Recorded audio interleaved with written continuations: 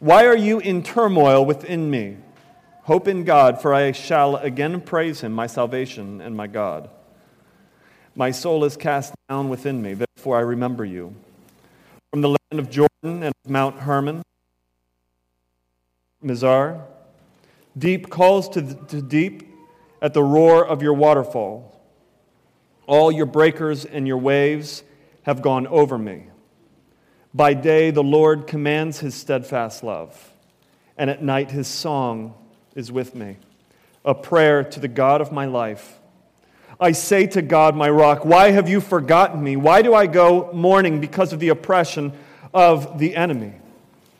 As with a deadly wound in my bones, my adversaries taunt me, while they say to me all the day long, where is your God? Why are you cast down, O my soul, and why are you in turmoil within me? Hope in God, for I shall again praise him, my salvation and my God. Chapter 43, vindicate me, O God, and defend my cause against an ungodly people. From the deceitful and unjust man, deliver me. For you are the God in whom I take refuge. Why have you rejected me? Why do I go about mourning because of the oppression of the enemy? Send out your light and your truth. Let them lead me. Let them bring me to your holy hill, to your dwelling. Then I will go to the altar of God, to God my exceeding joy, and I will praise you with the lyre, O God, my God. Why are you cast down, O my soul, and why are you in turmoil within me? Hope in God, for I shall again praise him, my salvation and my God. Father, we ask that as we come into this psalm, into these two psalms, we pray that you would encourage us in your truth. It's in Jesus' name we pray. Amen. Christians are not immune to feelings of sadness, melancholy, despair, and depression. Charles Spurgeon, the so-called Prince of Preachers, according to his biographer, suffered with ongoing bouts of severe despair. Partly it was due to gout, an illness that he had. Partly it was due to a bunch of other stuff. His biographer said this about him. He said, what he suffered during those times of darkness, we may not know. There are dungeons beneath castles of despair. John Bunyan, the great pastor and author of Pilgrim's Progress, when he was in his 20s, suffered with great and terrible times of depression. John Bunyan said this, he said, a whole flood of blasphemies, both against God, Christ, and the Scriptures were poured upon my spirit. Oh, no one knows the terror of those days but myself. I want to talk to you today on the theme, spiritual depression. Spiritual depression. Do you know the terror of darkness? Despair, sadness, and even depression. Spiritual depression. I'm borrowing that title from a series that Martin Lloyd-Jones preached back in the early 1950s entitled Spiritual Depression. From these two Psalms. And we're beginning a new series in these two Psalms for the next 3 or 4 weeks. Psalm 42 and Psalm 43. The series is entitled The Downcast Soul. Title from verse 5.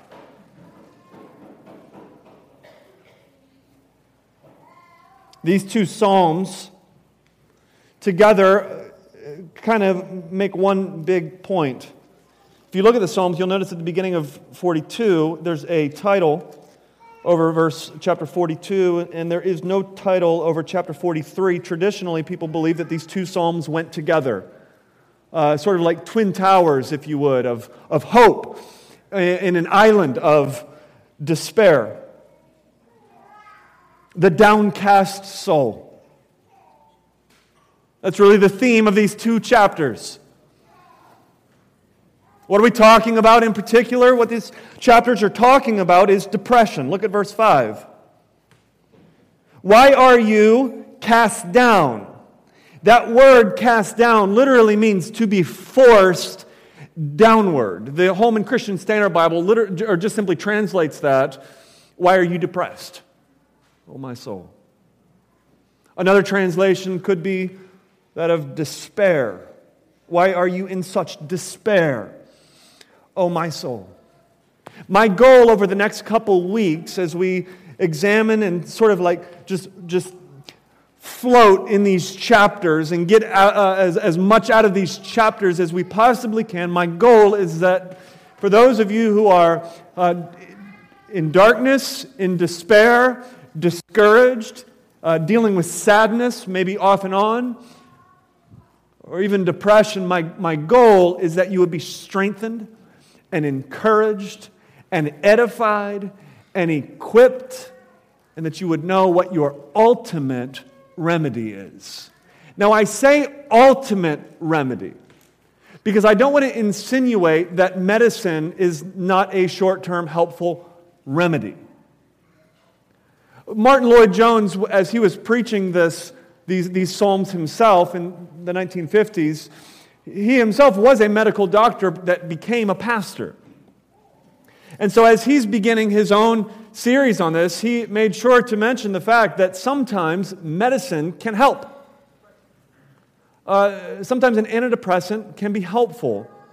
There is such a thing as pathological depression, where you might need to see a physician and a good physician and get some medical attention. Amen, Lydia? Or other medical professionals in the room. Amen? At the same time, let me say this. I want to kind of be careful here. At the same time, we live in a culture in which people pop antidepressants like candy. As soon as I feel down, as soon as I feel sad, there must be something wrong with me. There must be something wrong with my head, and so I'm going to go and I'm going to immediately jump to medicine. So I'm saying your ultimate remedy, meaning your hope, and I hope all the medical professionals in the room would agree with this and say amen, your hope is not in a pill. Does that make sense? The pill might get you thinking straight enough to where you can remind yourself of what your hope is, but your hope is not in the pill. You guys tracking with me? So we're talking then about your ultimate remedy, and that is the goal of this series. Because what you believe about who you are, where you're going, and where you're going to be really does affect the way you think about today. It really does affect the way that you feel. So why is this psalmist so sad? Well, we're not really told. I think probably in God's sovereignty, we weren't actually told what's going on. There's speculation. It could be David that wrote it during a time of exile. There's some speculation, but we're not really told why. And I think it's because the reasons for sadness, the reasons for despair, I'm going to tie my shoe while I talk to you. The reasons for despair, I'm going to double knot it.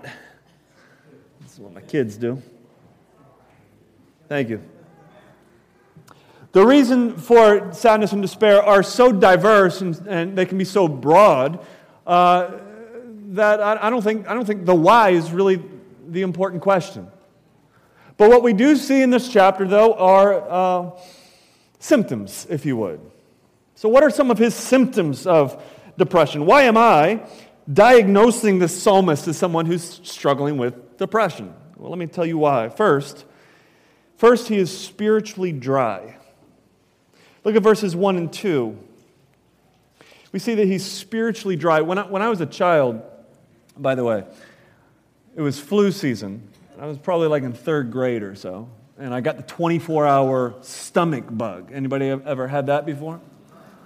And so I'm laid out on the couch. I'm the only one home. Everybody's gone out to work, out to school, staying home on the couch. It's 2 p.m. I'm watching a Gomer Pyle rerun. Commercials come on. And there was a commercial, I believe, if I'm thinking right, a commercial for, what is that? What are those little things you drop in the water and it fizzes and it makes your stomach feel a little... Alka-Seltzer. All right, which doesn't sound very appetizing, but I'm laying there feeling like death. I'm parched. I can't keep anything down. If I take a sip of water, it comes right back up. And this Alka-Seltzer commercial comes on, and there's oranges and lemons and strawberries and kind of like bursting together and like water and fruit juices just flying all over the place. And I was just like, oh, I want that so bad. Like I just wanted to go get some Alka-Seltzer. It looks so appealing. Have you guys ever known what it feels like to be thirsty? So in verse 1 and 2, this is how he describes himself. He describes himself as someone who's thirsty. Picture a deer panting, tongue out of the head, looking for a river, looking for something to drink. And he says, that's how I feel right now. My soul, he says in verse 2, is thirsty. It thirsts for God, the living God, which actually gives us this picture of God as this river, the living God. When shall I come and appear before God? He is dry. He has a dry soul. This is not, by the way, the thirst of the soul that is ignoring the need for God. You know, there are some souls that don't realize they're thirsty, right? There are some souls where we're drinking so much of the world, we're drinking so much sin, we don't even know that we're dying, right? Well, it's not that soul. It's not that kind of thirst, but it's also not the thirst of the satisfied soul.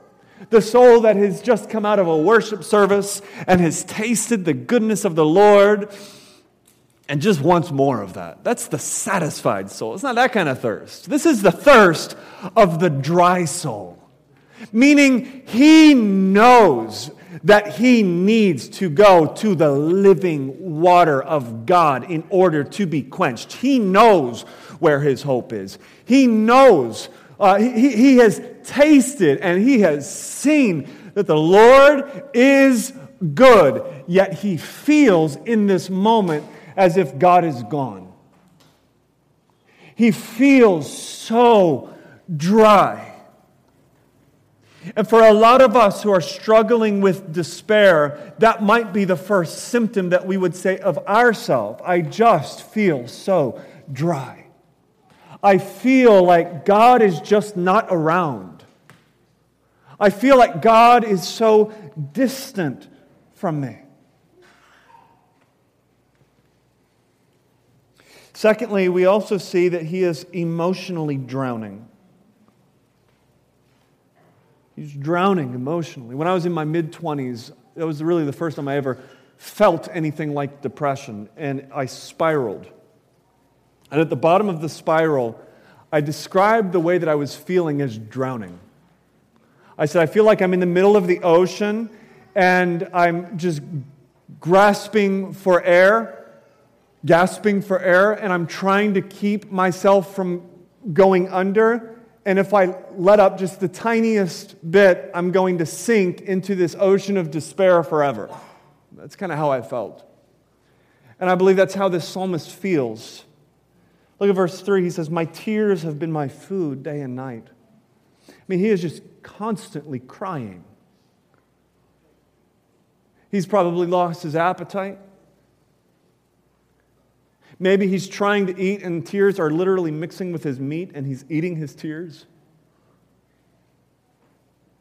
He's in utter agony. Look at verse 7.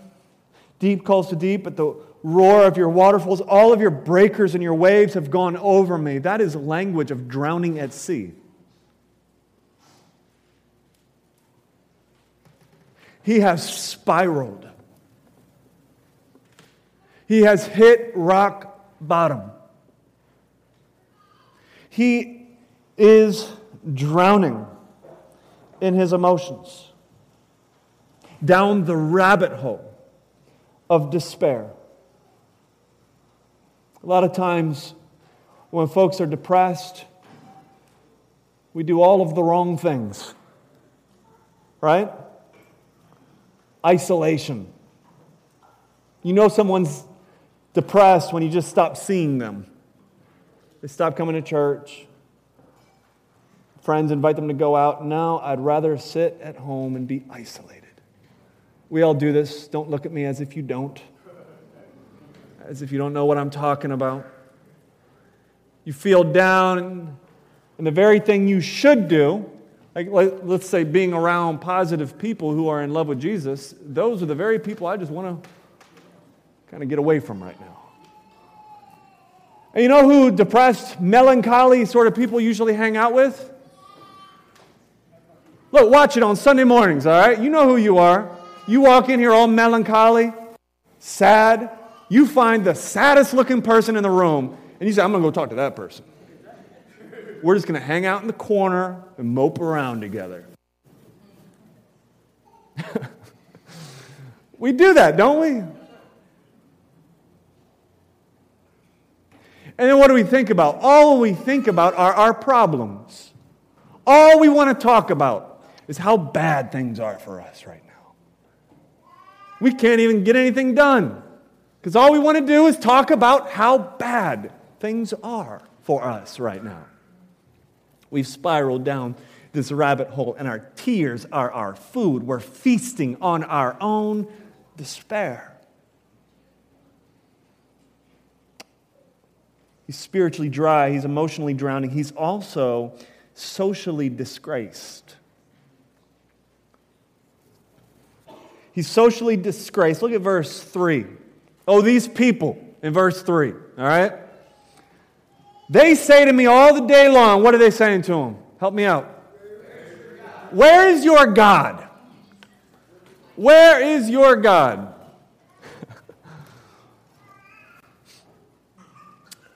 Look, there are people who probably have been just looking for this moment in this psalmist's life to point out and say, ha, got you. You're going to talk about God all the time. You're going to talk about your faith, and now you're in despair. Answer this question, oh depressed person. Where is your God now?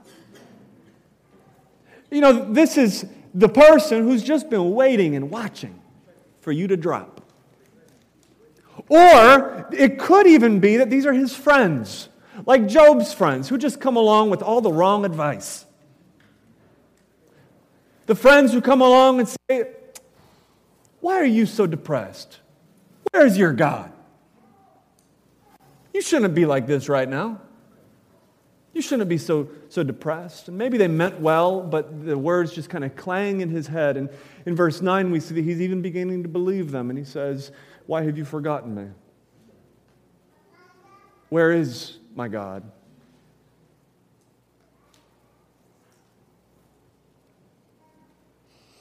These kind of words come from both religious people as well as irreligious people. You know, the religious types, they say, look, if you are a Christian, you should not struggle with despair. If you're a Christian, you should not struggle with any depression. Prosperity gospel preachers, they come along and they tell you, man, something's wrong with your faith. If you're in despair, something's wrong. God's not working for you. And look, some of you even tend to believe that sometimes, right? We tend to be sort of affected by those thoughts, even if we're not sitting under those thoughts. So we hear of a prominent pastor who struggles with depression, and you know what I hear one person say? They say, is he even a Christian? Listen, it is the enemies of God who ask that question. Why are you downcast?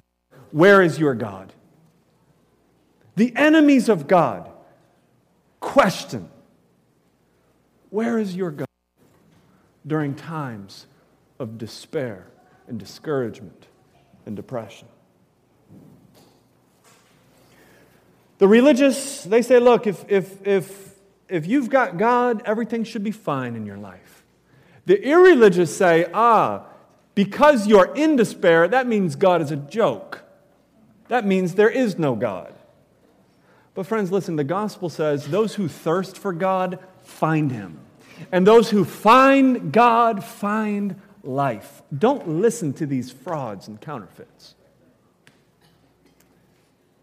Fourthly, we see that he is mentally discouraged. He's spiritually dry. He's emotionally drowning. He's socially disgraced. And he is mentally discouraged. Every time you ever get the 24-hour stomach bug, you always think about the way things used to be. You know what I'm talking about? Like it's 2 p.m. and you're laying on the couch and you're like, man, I used to do so much in life. I used to feel strong. I used to clean my house. You can talk about things you didn't like doing. I used to do the laundry. Oh, to just be able to clean this toilet instead of puke into it. I used to go to work. I used to laugh with my friends. And so sometimes we'll even think, man, I'm going to just make myself feel better by thinking about what I used to do. And then we think about that and we just feel more and more depressed. No light at the end of this 24-hour tunnel. Your friend comes in and says, you can feel better tomorrow. Oh, if you only knew. I might die. Look what the psalmist is doing here. He says, in verse 4, he says, in the midst of his despair, he says, these things I remember. Now, what are these things I remember? I don't think he's talking about what has preceded verse 4. I think he's talking about what he says in verse 4. These things I remember as I pour out my soul, which means as I'm pouring out these words of despair, I'm remembering this stuff. He says how I would go about with the throng and lead them. Glad shouts. It's festival time, and everybody's dressed in their festive best, and there's this crowd of maybe hundreds or thousands of people, and he's in the midst of this crowd where there's shouting and there's singing and dancing. And by the way, going to the house of God during this era would have been just the most superb example of supreme delight. He's remembering the best of the best. And he says, I wasn't just with the crowd, I was leading them in the shouting and the singing and in the laughter and the joys of this festive season. But as he remembers these things, it just leads him further into his despair. It reminds him of what he currently does not have. And that's why even the memories of good times depress us during times of darkness.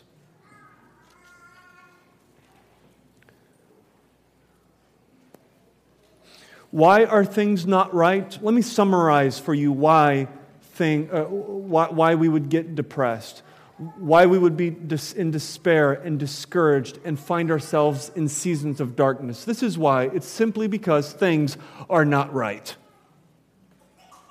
I mean, look around your life. Why am I depressed? Well, let's just summarize it together. It's that things are not right.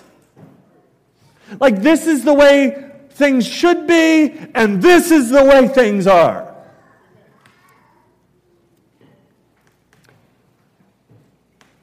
What is our remedy? What does the psalmist do in the midst of things not being right and finding himself in depression? I want to give you 3 points from verse 5 as the ultimate remedy for despair. Verse 5, let me just read verse 5 to you. Why are you cast down, O my soul, and why are you in turmoil within me? Hope in God, for I shall again praise Him, my salvation and my God. Verse 5 is sort of the chorus of the whole song. It's repeated 2 more times throughout these two Psalms. It's sort of the refrain of this song of despair. And what do we learn from it? I want to draw out these 3 points we can learn from verse 5. Number 1, know where your hope is. Know where your hope is. You see, verse 5, what is it? It's not just the chorus of a song. Verse 5 is really a little sermon he's preaching to himself, isn't it? And so he starts off this little sermon. It's almost as if the psalmist, in the midst of his depression, in the midst of all of these symptoms of discouragement and despair, it's almost as if he looks at his soul and he says, I've got a little sermon for you. We're going to church, O soul. And he starts off his sermon with a couple rhetorical questions. Why are you cast down, O my soul? Why are you in turmoil within me? And maybe those aren't really rhetorical questions. Maybe those are questions that are meant to be answered. Asking our soul, let's just pause. Let's just stop for a minute, soul. And let me ask you some questions. Why are you so depressed? Why? Well, I've got a list for you. Let me list off why I'm so depressed. I didn't sleep last night. I stubbed my toe after I got up. I had a bad day. My kids are disobedient. I'm lonely. I've lost people. I've disappointed people. I've disappointed myself. Why are you cast down, O my soul? Come on, let's give some answers to the question. Everything is fading. The grass withers. I'm single and I think marriage is going to solve my problems, but I can't get married. I'm married. I thought it was going to solve my problems, and it just created more problems. I'm overvalued, undervalued at work. I get overlooked. I feel ugly. I never get recognized. People that I love are struggling. People are a problem. Church is filled with messed up people. I thought going to church would help everything, but I've discovered that the people aren't quite as perfect as I thought they were going to be. I can't stop this habit. I fall into sin over and over and over. Why are you downcast, O my soul? I think we're supposed to ask our souls that question, and I believe we're supposed to answer it. Give it an answer. Why are you so discouraged? Why are you in such darkness? Why do you feel this way? And then he begins his sermon. So that's his opener. And then he begins his 3-point sermon, which every good sermon has 3 points. First, know where your hope is found. Where is your hope? Where are you looking for hope? Your hope is in God. So he just makes a direct statement and demands his soul to hope in God. And that changes everything, right?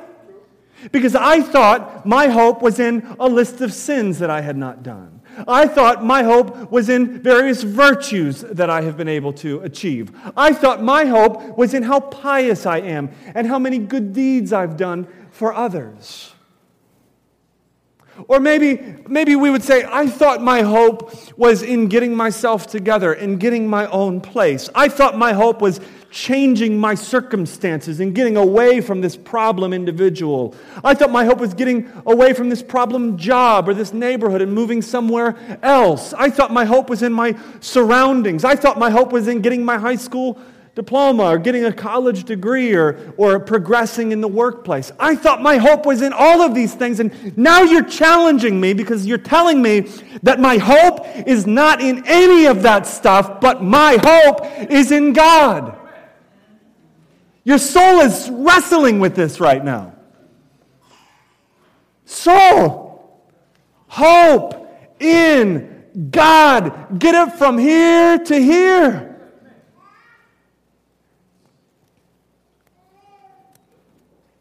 Why is it that people in Hollywood are so depressed? Why is it that people who make it are popping antidepressants like I used to pop Smarties as a child? I'll tell you why. It's because they put their hope in making it. And now they've made it, and they've got marble floors, and they've got a big pool, and they've got a couple cars, and they see their face places, and people recognize their name, and they still feel like crap. That's why they're depressed. They put their hope in the wrong stuff. There is nothing this world can afford which would be your hope, which could be your hope. It's impossible. So, hope in God. Know where your hope is. Secondly, know what your hope is. And what I mean by that is what we see here in verse 5. He says, why are you cast down? He asks these questions. He then says, hope in God. And then he gives us a reasoning for that. For I shall again praise Him. I shall again praise Him. Which means he's remembering the stuff that he used to do. He remembers being in the shouting and the singing, the happiness, the festive season. Not just being in the crowd, but leading the crowd. He remembers the joy of the Lord. And what he's saying is this, is that stuff is not just in the past. But I will again praise Him. You see, fear and guilt and shame are like a train that we get on, and it drives us right into this long tunnel. And if you're someone who struggles with some claustrophobia, you're going to get into this middle of the tunnel, and you're going to believe that this tunnel is unending. And you think to yourself, oh, the walls of the tunnel, they're caving around me. They're sucking me in. I remember what it was like before I went into this tunnel, how I saw the scenery and the joy of the sunshine coming through the windows of this train. When you're in the middle of the tunnel, you just feel like that is your new norm. You feel like it will never end. And you also look at people who are happy and you say, oh, you just wait. Your tunnel's coming, brother. Now, we are to remind our souls that the tunnel will end. That just as quickly as we went into the tunnel, we're going to come out. And the sunlight of God's love and joy and peace and happiness is going to shine through the windows of our soul. And we will again praise Him. And that word praise Him, that's not the kind of praising that a person in despair would feel. This is a celebratory, joyful kind of word. My friends who are discouraged, in despair, downcast, depressed, you will again know the joy of God. And you tell your soul that. I will again praise Him. This is not the end of the story. And I think there's, in a sense, there's even a greater fulfillment. In that, yes, in this life, you're going to again praise the Lord. So stop believing that the tunnel is all you got. But I believe there's also a greater fulfillment of this. As the sun sets on our life one final night and we wake up to a whole new morning, a new day in which all despair, all depression, all darkness, all discouragement have forever been put away. And we will stand and celebrate and be together with God forever and ever and ever with all joy. In the presence of God, there is the fullness of joy. That will be our reality. When I say our, who am I referring to? I'm referring to those who have looked to Christ, trusted in His death on the cross for the forgiveness of our sins, repented of their sins, said, Jesus is my everything, forgive me, I received that salvation, rising again from the dead. He has given all of us who have trusted in Him the promise that we will be freed from this decay. Which means this, friends, your story has a good ending. And what you believe about who you are, and where you're going really does affect how you feel about today. In Christ, your story has a very good ending. Hope in God, for I will again praise Him. Thirdly, know why God is your hope.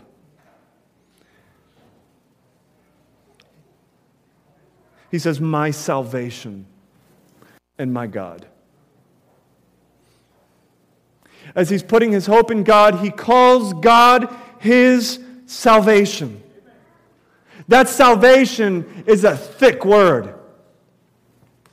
What he's saying by calling God our salvation, he's simply saying this. He's saying salvation comes from the outside, not from the inside. Salvation comes from God, not from Joel Kurz. You tracking with me? Salvation is a work of the Lord. Not hoping in how we feel or what we've done, but hoping in God alone. Salvation. And as the story of redemption goes on, what we discover is that Jesus Christ is our salvation. There's this word in the New Testament called justification. What does that mean? Well, justify, according to Webster's dictionary, means to make right or to put right. Why are we so depressed? It's because everything's messed up. Well, justify means to make right or to put right. I think of like on a Word document, if you guys use Word for school at all, and that little option you have, justify, what does it do to your words? It lines them all up. It gives order to your page. How is it that a Christian is justified, made right? Well, it's not in the works that we do, right? It's not in actually becoming righteous, right? Because we look at our lives as redeemed people and we say, I'm still not really righteous intrinsically. How is it that we are justified? How is it that we are made right? Well, the question or the answer that the Bible gives us is that in Jesus Christ we are declared to be righteous. Which means you're still kind of screwed up. Let me rephrase it. You're still really screwed up. But God in Christ has declared you to be righteous. How is that possible? It's because Jesus lived the life that I should have lived. And His righteousness is, the theological word is imputed, meaning given, donated to me. So I have the righteousness of Jesus Christ. Amen?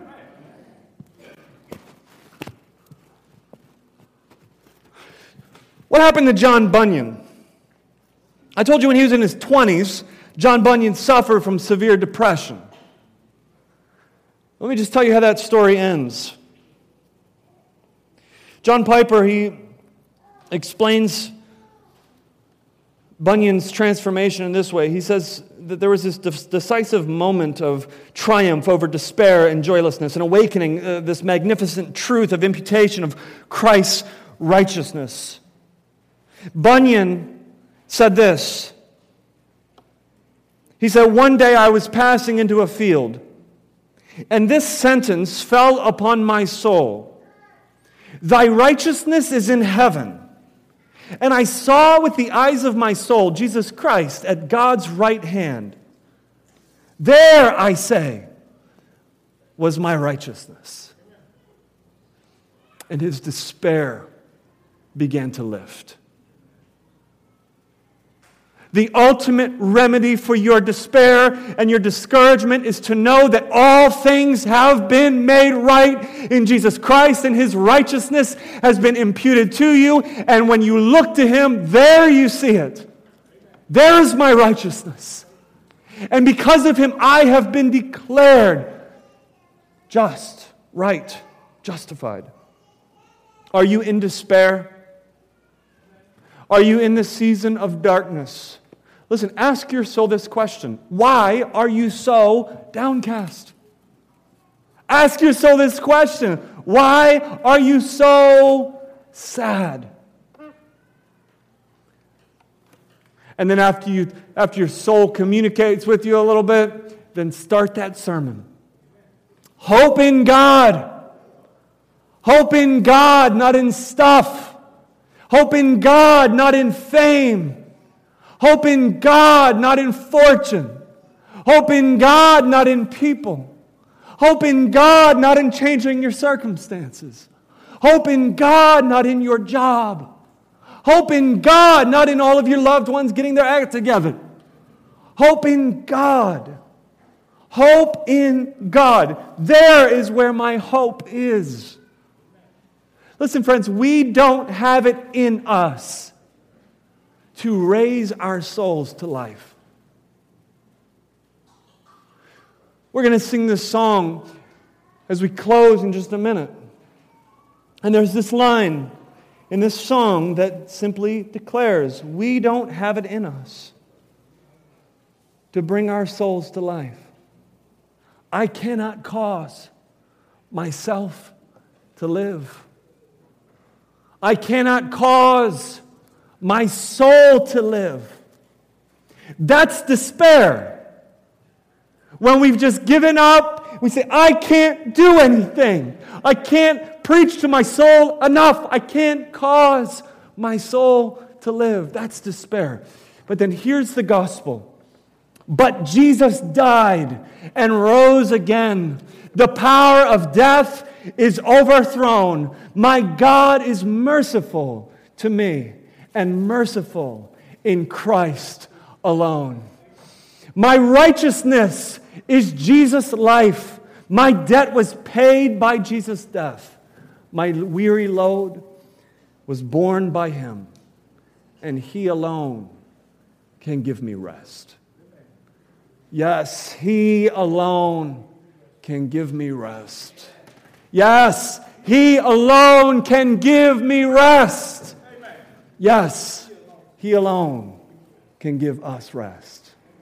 Let's pray. Father, we thank you for the fact that you are our hope in the midst of despair. I pray, God, that you have created and will create happy hearts here this morning as we are reminded of the solid rock that we have in Jesus Christ. It's in his name that we pray. Amen.